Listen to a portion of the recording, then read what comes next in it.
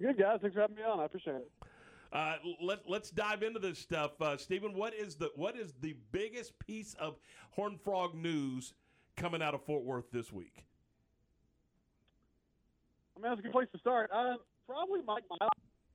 Football rolls along, but I feel like the spring game is going to happen a week from tomorrow. So you're just kind of getting nuggets from practice every now and then. But Mike Miles had declared for the NBA draft about 2 weeks ago. And at the time he did that, he said he didn't expect to come back to college. He really didn't open the door to having any eligibility left, or trying to use his remaining eligibility, I should say. And then he suddenly just kind of changed his mind, so he wanted to run it back with this group.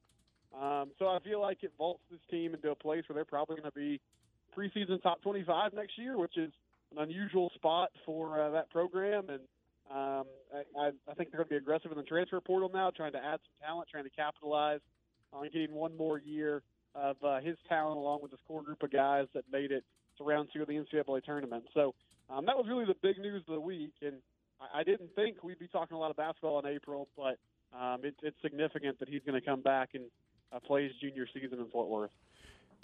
Stephen, are you surprised that the transfer portal is as active as it is in college basketball? It's almost like the one and done was for many, many years with college basketball. Now, guys that are even on teams that win championships are jumping in the portal right and left. Yeah, I mean, it is sort of like free agency. I think there's a lot of things at play there. One of them being, and we talked about it when it started to come downward, just the uniqueness of it and maybe the problems it would cause. But everybody has eligibility left, right? Like with the COVID rules that were put down, there's so many guys that can play an extra season or an extra couple seasons.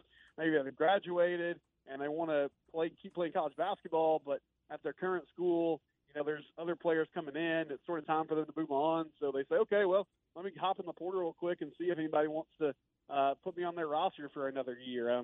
There's obviously just the log jam of if you're not starting or you're not playing somewhere, a young player that gets to a school and realizes, I'm kind of buried on the depth chart here, I'll hit the portal as well. But I think there are a lot of teams now that are using it to their advantage. And I don't really feel like there's a school in the country that's not trying to use the transfer portal to get some immediate talent and fill some holes on their roster. So it's probably not great for, the high school kids that are coming in. It probably puts them down a little bit as far as the options that they'll have. But it's kind of here, and it's part of the process now, and everybody's using it. So I think it's here to stay. But college basketball has really been the sport, as you mentioned, Ward, that has been the most active with it, because I think, everybody feels like it's a shorter rotation, shorter roster. If we just get a couple guys out of the portal, then we can immediately be, a lot better the next season. So I feel like for coaches that are trying to, keep their jobs, they're trying to sort of renew energy around the program, that's a popular choice. Jamie Dixon did it last year. He really changed over his whole roster and the transfer portal, and it's a risky thing to do. But if it pays off, it can work for you, and now he has a new contract.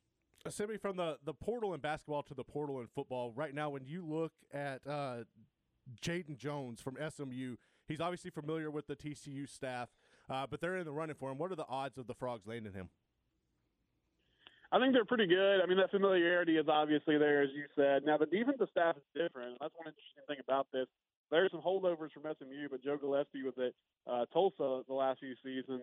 However, I mean, he knows Sonny Dykes. He knows who these guys are. They're right down the street, essentially.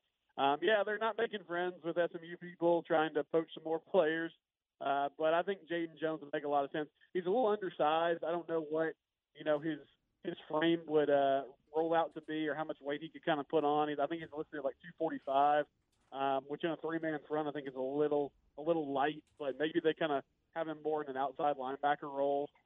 He's still really young. He hasn't played a lot at SMU, and honestly, it seems like his commitment to the program hasn't really been there. So I would have some concerns about that. I've heard he was sort of in and out of spring practice, and some people thought it was an injury. Some people thought it was some personal things going on. But I think TCU's the team to beat. I honestly don't even really know how many other teams are in the running. It seems like he's ready to go, and TCU kind of had a heads up that he was ready to make that move. So let's bounce around a little bit more. Let's head over to the baseball diamond. A big weekend last weekend and another big weekend this weekend.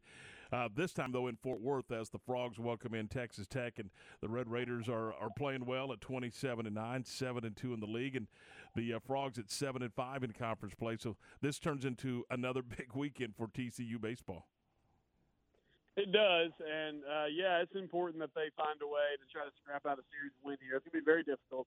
You mentioned the accolades Tech has. They're just mashing the ball as they always do. It's in Fort Worth, which should help a little bit because Tech plays so well in Lubbock. But I don't know, Tom. This lineup's really struggling. This TCU lineup. The bottom third of their lineup, the 7, 8, 9 hitters have struggled all year long.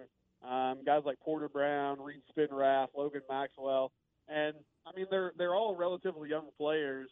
But we're more than halfway through the season now, so I just feel like that's going to be a limitation all year. Their offense was able to make up for some of their deficiencies early in the season by getting a lot of free passes, drawing walks, bunting and getting hit by pitches. I think the last few weeks they faced some better pitching, and honestly, just guys that are in more command and throwing strikes more, and that's put them behind in the count, which has been an issue. So need to find a way. I think tonight's game is really important because Riley Cornelio is their best chance to win a ball game, and they've been really good with him on the mound early in the year, but they're 0-2 the last couple Friday nights. This will be a Thursday night playing Texas Tech to open the series. But if you can find a way to win that series opener, then it's a lot more manageable to say, okay, can we just split on Friday or Saturday? If you lose tonight, then I think Tech's just a deeper team, and it's going to be really tough to find a way to win 2 in a row against the Red Raiders. But yeah, I'm starting to get concerned. It's a really tough schedule that they have, and they're still over 500 in the league. But at a certain point, losses are losses. They can be against really good teams. They can be against top 5, top 10 teams. But when you look at the resume, it's still a loss. And you can only afford to pile so many of those up before I think, your postseason kind of comes into question. They're not there yet, but they play Tech this week, and they play Oklahoma State and Stillwater, and they travel to Tallahassee to take on Florida State.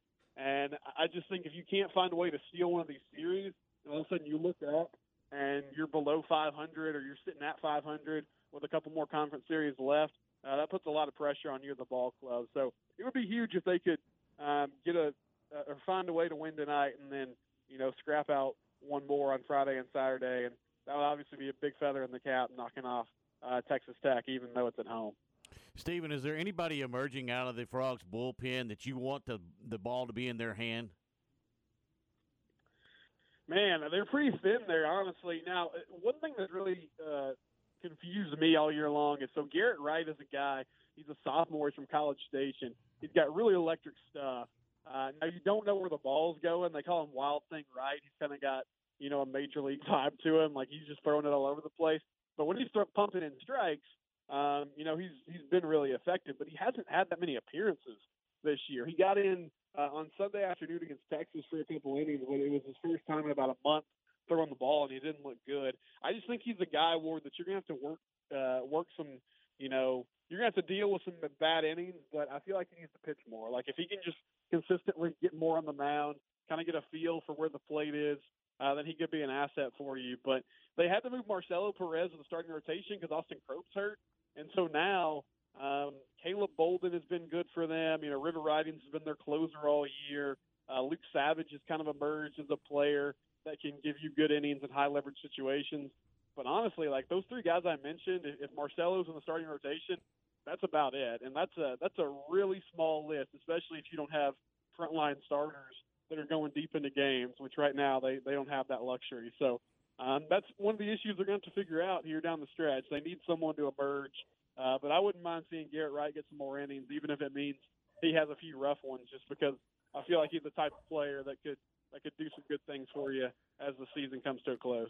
Let's shake this up before we get you out of here, Simi. I want to talk some Mavs. Mavs have a big, coming up against the Jazz. We have Tim Cato coming up. What are your overall thoughts on the Mavs, Luka's injury, and what are you expecting in this series against the Jazz? Well, yeah, that calf strain is really what is taking everybody's attention. I think he's going to give it a go. I doubt he plays on Saturday, but I think eventually, Garrett, he's going to play. I would imagine, by Game 3, he's probably out there at least trying to see if he can make it work. The Jazz are struggling right now. Like, they've got some in turmoil inside the organization, it seems like. And Rudy Gobert and Donovan Mitchell, there's been some drama between them. They've had some fourth-quarter collapses late in the season that have led them to be in the 5 seed. So being at home should help. I feel like if Doncic is out for the first couple games, they have to find a way, to steal one of those. You can, if it's 1-1 and he's back in the rotation, then I think you can survive. If you fall down 2-0, then obviously that's a much bigger hill to climb. But it's hard to think about the Mavs without him, even though they've been competitive, in the regular season without him. It's a different intensity level in the playoffs. The defense ratchets up a little bit. Guys have to be able to create their own shot, make tough shots. And he's honestly, he's the only guy on the team that can do that. Spencer Dinwiddie's a dude that can score. So is Jalen Brunson, but they're both guys that do it more in the flow of the offense and off of the action and the attention that Luka creates by kind of taking command. So I like the Mavs' chances if he's healthy. If he's not, then I'm not really breaking any news. I don't think they can get it done. But it's a fascinating series, and I think it's a big series for Dallas. So I don't see them being able to take down the Suns if Phoenix can hold serve as the number 1 seed in round 2. But they have not won a first-round series since 2011 when they won a title. That's a long time for a franchise under Mark Cuban that's had a lot of success. And, generally in those series that they've lost, they've been the underdog. They've been a 7 seed or an 8 seed, a 6 seed, trying to pull off an upset, having to go on the road. But here they have home court advantage. It's a 4-5 matchup, so it's a pretty even one. But this is a series they should win. And if they can't find a way to get it done, even with the Luka injury, it'll be super disappointing. The podcast is Locked on Horned Frogs, and we're talking with Stephen Simcox. Stephen, what do you got coming up on the podcast? Yeah, plenty of coverage of baseball and basketball offseason news, and then as I said, to kind of start the segment here, spring football rolls along. Their spring game will be a week from tomorrow, so we'll get that wrapped up and have plenty of coverage of that as the week goes on. And it's Locked on Horned Frogs wherever you get your podcast, and I'm also on YouTube now. So if you prefer to consume it that way, Locked on Horned Frogs is the YouTube channel you can subscribe to. Thanks, guys. Happy